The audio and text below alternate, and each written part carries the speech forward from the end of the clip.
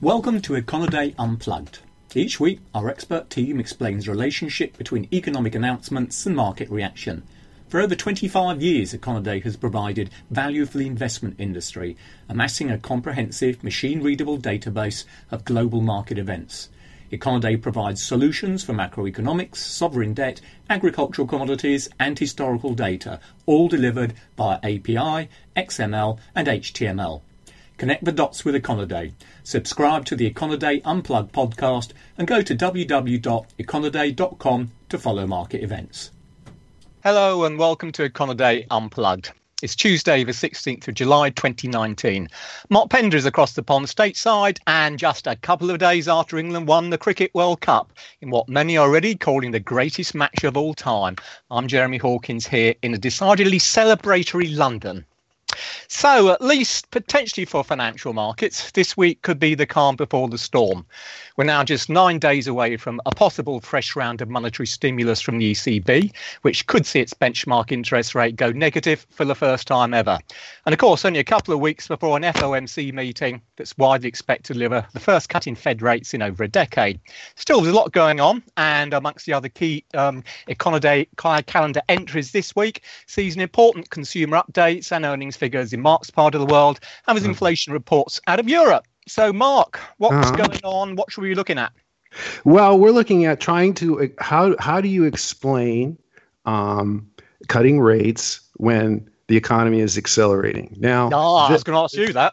Now, yeah, they're going to, are they looking at incoming data or are they not? What you've seen today before you actually say what it is, does that definitely rule out this talk of a 50 basis point cut? Yes, I mean, it's going to rule out reasoning, clear reasoning, and trying to explain why they are cutting rates. We've had really a surge in retail sales in June in those components that are part of the GDP calculation, the control group, which rose 0.7%. Now, this retail sales report for June was no fluke. Lower prices for gasoline held down gasoline stations substantially, and department stores continued their complete erosion. But elsewhere, it was a very, very extraordinary report led by e-commerce and including another month, 4 or 5 months now, a very strong acceleration in restaurant sales. And why do people go to restaurants? Well, because they have money, they have jobs, and the bulk of GDP is consumer spending. So that is a real, that's a real important positive for second quarter GDP this report for June. But then we also had another positive report for their sensitive, what the Fed is looking at, which is manufacturing. That was the industrial production report this morning. The headline was weak, but that was because of utilities, where weather plays a factor. But manufacturing production was very, very solid, at the very top end of expectations. And again, isn't showing the best showing of the year for manufacturing. This at a time when Jerome Powell was, talking about, a pivot lower for the sector. But look, they're looking across the oceans for all these problems, and I don't know if they're finding it right now in the manufacturing sector, but certainly the domestic economy itself isn't showing any cracks at all. And now this falls in line with the very first indication from June, if we remember, and that was a much stronger than expected 224,000 rise in non-farm payroll growth.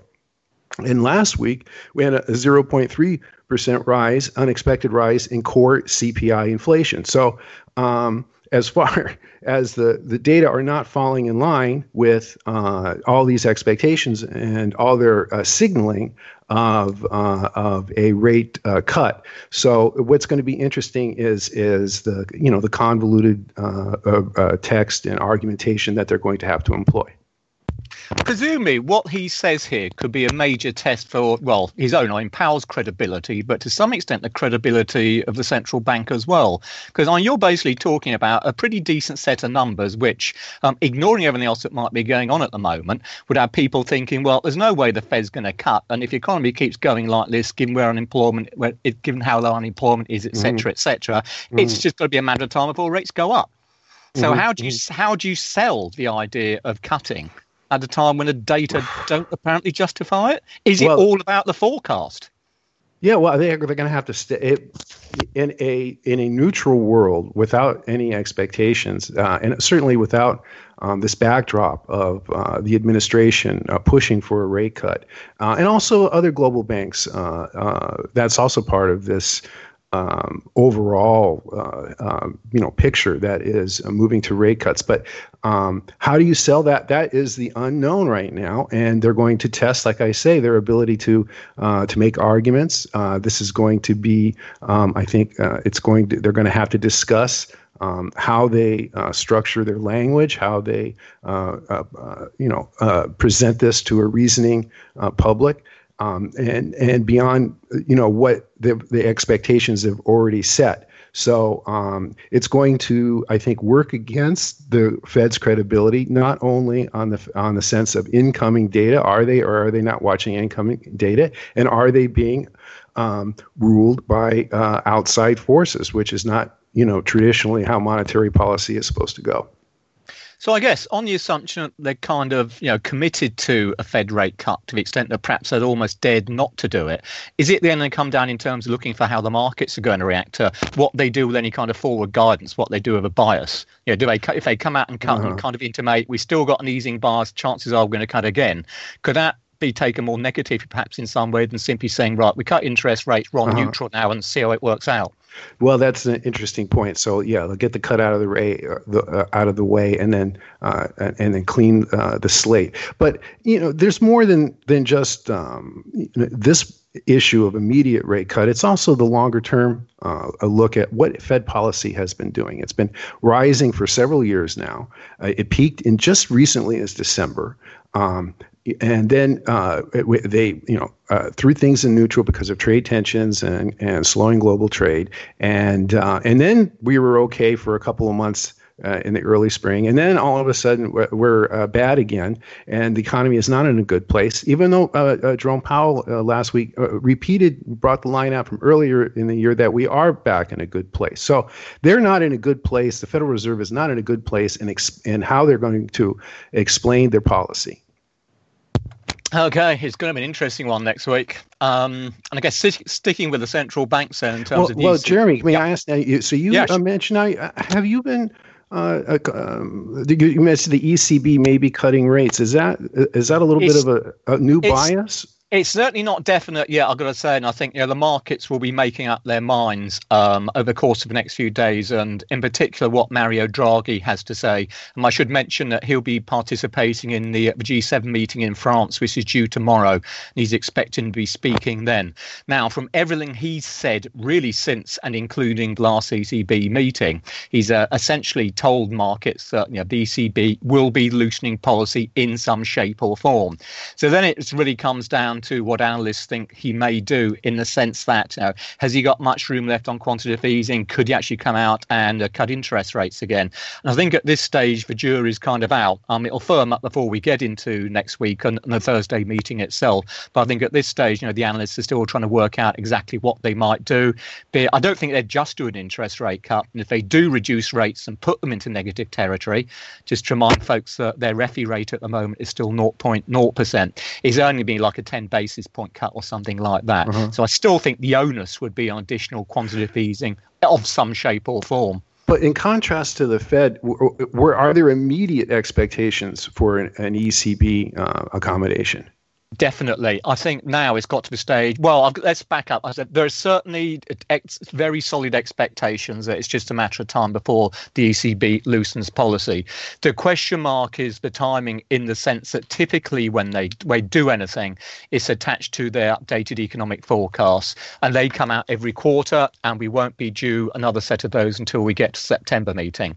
So in other words, we've got one meeting next week and then nothing until September. So the bet is strong that we'll either see something happening next week at the ECB meeting, or they'll delay it and simply do what they normally do and do whatever they're going to do once we get to the September meeting. So will they do it in the language? Can they cut rates? Well, I think if they've kind of decided they can do it in September, then the tone of it, as you say, the statement is going to be such that they're going to leave markets fully discounting some kind of ease before we actually get into September. And indeed, looking at the shape of the curve, I mean, that's increasingly built in now anyway. If you think for a long time that the ECB, in fact, still effective, the ECB's bias is longer term bias is upwards on interest rates, in the sense that all they've done of late is just to extend the period during which they're going to keep their referee rate at zero before interest rates move up. Well, markets have been dismissing that theory for a long time now and been working on the assumption it's just a case of instead of keeping interest rates zero, they actually start going down. So what Mario Draghi has to say will certainly be important. I mean, in terms and in contrast to what you're getting your side, the latest figures, at least from the output side, latest figures from the retail side have been poor, with retail sales down again in May. But we did see a stronger than expected bounce in May industrial production. That was reported last week, up 0.9% on the month. However, given how weak the rest of the quarter was, it looks as if second quarter industrial production at best is only going to manage a very small rise. And within that 0.9% monthly figure I mentioned for May, France was up over 2%. Which is a suspiciously strong number, and I expect some of that will be given back when we get into June. At the same time, we've had the Bundesbank issuing a warning about slowing services activity. So at this stage, it still looks as if second quarter GDP out of a Eurozone on a quarter-on-quarter basis is going to be 0.2, perhaps 0.3%. So in other words, slower than it was in the first quarter, and certainly still not fast enough to push underlying inflation up to anywhere near this near 2% target the ECB operates with. And what has the pattern been on trade for Europe? On trade on the whole, well, one good thing, I suppose, as far as the ECB, or at least the Eurozone is concerned, is that the trade figures have been holding up pretty well. We had the merchandise trade data for May out earlier on today. They showed another fairly comfortable 20.2 billion season-adjusted euro surplus for that particular month. That was up from just shy of 16 billion previously. And to be honest, if you were someone who looks at the trade numbers with a view to calling the currency markets, then the euro should have no problem at all, because it does have a relatively comfortable trade surplus. But I think one of the problems of these trade figures, particularly out of Europe, and I must say the UK is notorious in this, is that not a lot of weight is attached to them because there's real problems in measurement, and so markets don't have that much faith in them. And as and when this dreaded Brexit finally comes about, they may well have even less, because no one's have a clue what's going to be going on there. So now, are you talking about monthly trade data coming out of the Eurozone? I am. So it's 20.2 billion euros for the surplus for the month of May. And there's a lot of volatility in the numbers? It's not too bad. Obviously, with trade numbers, we're simply, the trade balance, which is talking about the residual of a stocking rate inflow and a stocking rate outflow. So it will tend to move about quite a lot. But on the whole, actually, they've been relatively stable at round about 17, 18 billion, give or take a few billion, for quite a long while now. So despite all the worries about global trade issues and tensions and so on the tariff side of things, they've actually held up relatively well. However, part of that, you've got to say, has been down to the relative weakness of imports. So if you look at today's figures, exports actually had a good month. They're up 1.4%, but you also had imports down 1%, and they fell in the previous month as well. So again, that fits in with this idea that domestic demand across the Eurozone as a whole is in a pretty soft state, and hence, the justification for some kind of easing in ECB policy. Okay, well, I should also mention the UK, since the Bank of England is going to be scratching its head when it gets to its next meeting at the beginning of August. Obviously, everything here is still surrounding Brexit, but the market view has been very much that, assuming we don't get a disastrous Brexit, or even if we do, we'll probably see some kind of cut in interest rates at some point. However, key to the Bank of England, indeed, as you've talked about on many occasions in the past, is what's going on with wages or average earnings as typically measured over here. And we had a surprise jumps in the earnings figures in today's labour market report. This is for the 3 months to May. So looking at regular earnings, which strips out any bonus payments, they're up on an annual basis at 3.6%.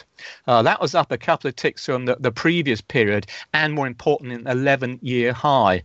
Now, for those MPC hawks who don't like signs of higher wages because it equals labour market pressures and ultimately higher inflation, that's going to get them very agitated. So it's going to be the case, or potentially a worst case for the Bank of England, where most of the real side data are suggesting that probably UK second quarter GDP could be flat. It could easily be a small negative in there. But if we got the labour market still tight enough to push wages up, then there are going to be some people on the MPC who are going to want to cut, and some people on the MPC who want to push interest rates up. So it could make for quite a volatile time for UK money market rates, almost irrespective of what's happening to Brexit. So what's your expectation? No action? I think at this stage, the bank isn't going to do anything until it knows what happens to Brexit. The Bank of England's official viewpoint is that they still assume in their central case forecast that there will be a smooth Brexit, although they've acknowledged that the risk of a no-deal Brexit has increased over the course of the last couple of months or so. But assuming a no-deal Brexit, the official line is that interest rates are more likely to go up than down, but will only go up very slowly. Well, isn't with the Tories now, doesn't it look like it's a sure bet that something is going to break on October 31st? Either there will be a hard Brexit or a soft Brexit, but something will happen? Something's going to happen, you're right. Just to remind people, October the 31st is the current Brexit deadline, and under current UK legislation, whether there's a deal or not, that's going to be the end of a UK's membership of the European Union, because that's what's written down in the statute books. So if we don't come out of the EU on the 31st of October, something somewhere has got to change. But it's still the case that whoever takes over Downing Street next week, I suppose it's just worth reminding people that Mrs May, she is due to tender her resignation on next Wednesday. Next Tuesday, we should know who the new British Prime Minister is going to be, either Boris Johnson or Jeremy Hunt. And they will take over number 10 Downing Street on Wednesday after Mrs May steps aside. Now, the problem is that to all intents and purposes, ever since Mrs May announced that she would be standing down, what was that, a couple of months or so ago, the only thing that's really changed in the whole process is that there'll be less than 3 months to go now before we're due to leave, rather than less than 4.5 to 5 months ago when she's standing down. The whole politics has not changed at all. You've got two candidates are both intimating that, well, A, they don't want a no-deal Brexit, but if they have to have a no-deal Brexit, they will do. Parliament is still maintaining that there's no way we're going to come out the EU without some kind of a deal. So at this stage, it really is what the heck's going to happen, we don't know. As you said, something's got to give. Well, it may be the case that what does give again is the blooming timetable. So this Brexit can gets kicked further down the road yet again, which is what all sides are saying they don't want. Yeah. But it is interesting, I think, from looking at the way the pound's been trading today, typically speaking, when you get strong wage growth in the UK, or indeed in most countries, and you've got a central bank concentrating on inflation, high wages, inflation risk, the currency tends to appreciate on the grounds that interest rates are less likely to go down, or who knows, perhaps even go up. As far as the pound's concerned today, it's basically ignored it. And it was a strong set of wages figures, which really surprised people. And it didn't go up, it's depreciated against the euro. A sterling euro cross, as we talked about before, is the litmus test of how the markets see Brexit. It's depreciating. It's been depreciating for a while now. And it really is a reflection that it's still, as far as the pound's concerned, all about what's going to happen to Brexit. Well, are the Tories committed to an October 31st break of some kind? And without that, the Tories will stand down? How does that work? Of course, the worry for them is that, well, let's end up being sort of political diatribe here, but as we talked about before, the politics of this for Brexit, it's not just split between party lines, Labour, the principal opposition party, and the Tories. It's split right across Parliament. So within the Tory party, you have some people who want to remain part of the EU and some who don't. Exactly the same applies to the Labour Party and indeed the other opposition parties. So it really could come down at the end of the day to what Parliament can do. And there's talk about various rumours about Parliament might be suspended so that the new Prime Minister could force through a no-deal Brexit, because otherwise Parliament would veto it. But then there's question marks as to, well, how democratic is that? Could it actually be done? And so on. So the danger is for the Tory party as a whole is, if you look at the popularity of the party, well, all parties at the moment are so low that no one knows who would win. The unpopularity. Yeah, exactly that. I mean, if you're a Tory MP at the moment, the good news is you've got a job. If you have an election next week, you might not have a day after. So it really is. It's a fascinating situation, and anyone who says they know what's going to happen, I mean, really is telling porcupines. Okay, what else? Do we have anything else? I should mention just quickly, sticking on the inflation front. We do have it out of Japan on Friday, late Friday. We'll get the June CPI there. And that's again expected to just underline the weakness of core prices in Japan. What does that mean? Well, one, obviously in itself, it pushes more pressure on the BOJ to come out and do something with their policy as well. Their bond yields are already well below what they're targeting. And of course, it makes it that much more important what the ECB and the Federal Reserve do. Because the Fed comes out and cuts and makes aggressive noises about cutting further. The dollar could weaken. And that's obviously counterpart to that is that the yen's going to appreciate. And that's the last thing Japan needs when it's got inflation, round about 0.6% or so on the core rate. So there's going to be an awful lot of flack flying around depending upon what these central banks do or indeed might not do over the course of the next several weeks. Right. Mr. Pender, anything else to lob into the pot apart from congratulating the mighty England cricket team? Yes, well, congratulations. Now, but I do have to respond by saying I should have congratulated your ladies' football team, of course, for their magnificent performance not so long ago. Was it a week or so ago now? That's right. Yes, that's right. Well, it was a 1-2 for the US and UK. Definitely. Things are looking up. Okay, then. Right. Well, I guess we'll wrap it up there. So, as we mentioned, next week promises to be particularly interesting. And we'll add to the fun by having our Asian guru, Brian Jackson, join us to discuss what's going on in his part of the world as well. So, until then, on behalf of Mark and myself, thanks very much for listening. Bye for now. Econoday has provided value for the investment industry for over 25 years, amassing a comprehensive, machine-readable database of global market events. Our exceptional dataset consists of consensus, actual reported and revised numbers of economic events. Algorithmic trading firms, global banks, asset managers, hedge funds and AI technology firms are leveraging Econoday's unique historical dataset to fuel their proprietary trading models and support their research and compliance teams. Go to www.econoday.com and follow @Econoday on Twitter to learn more.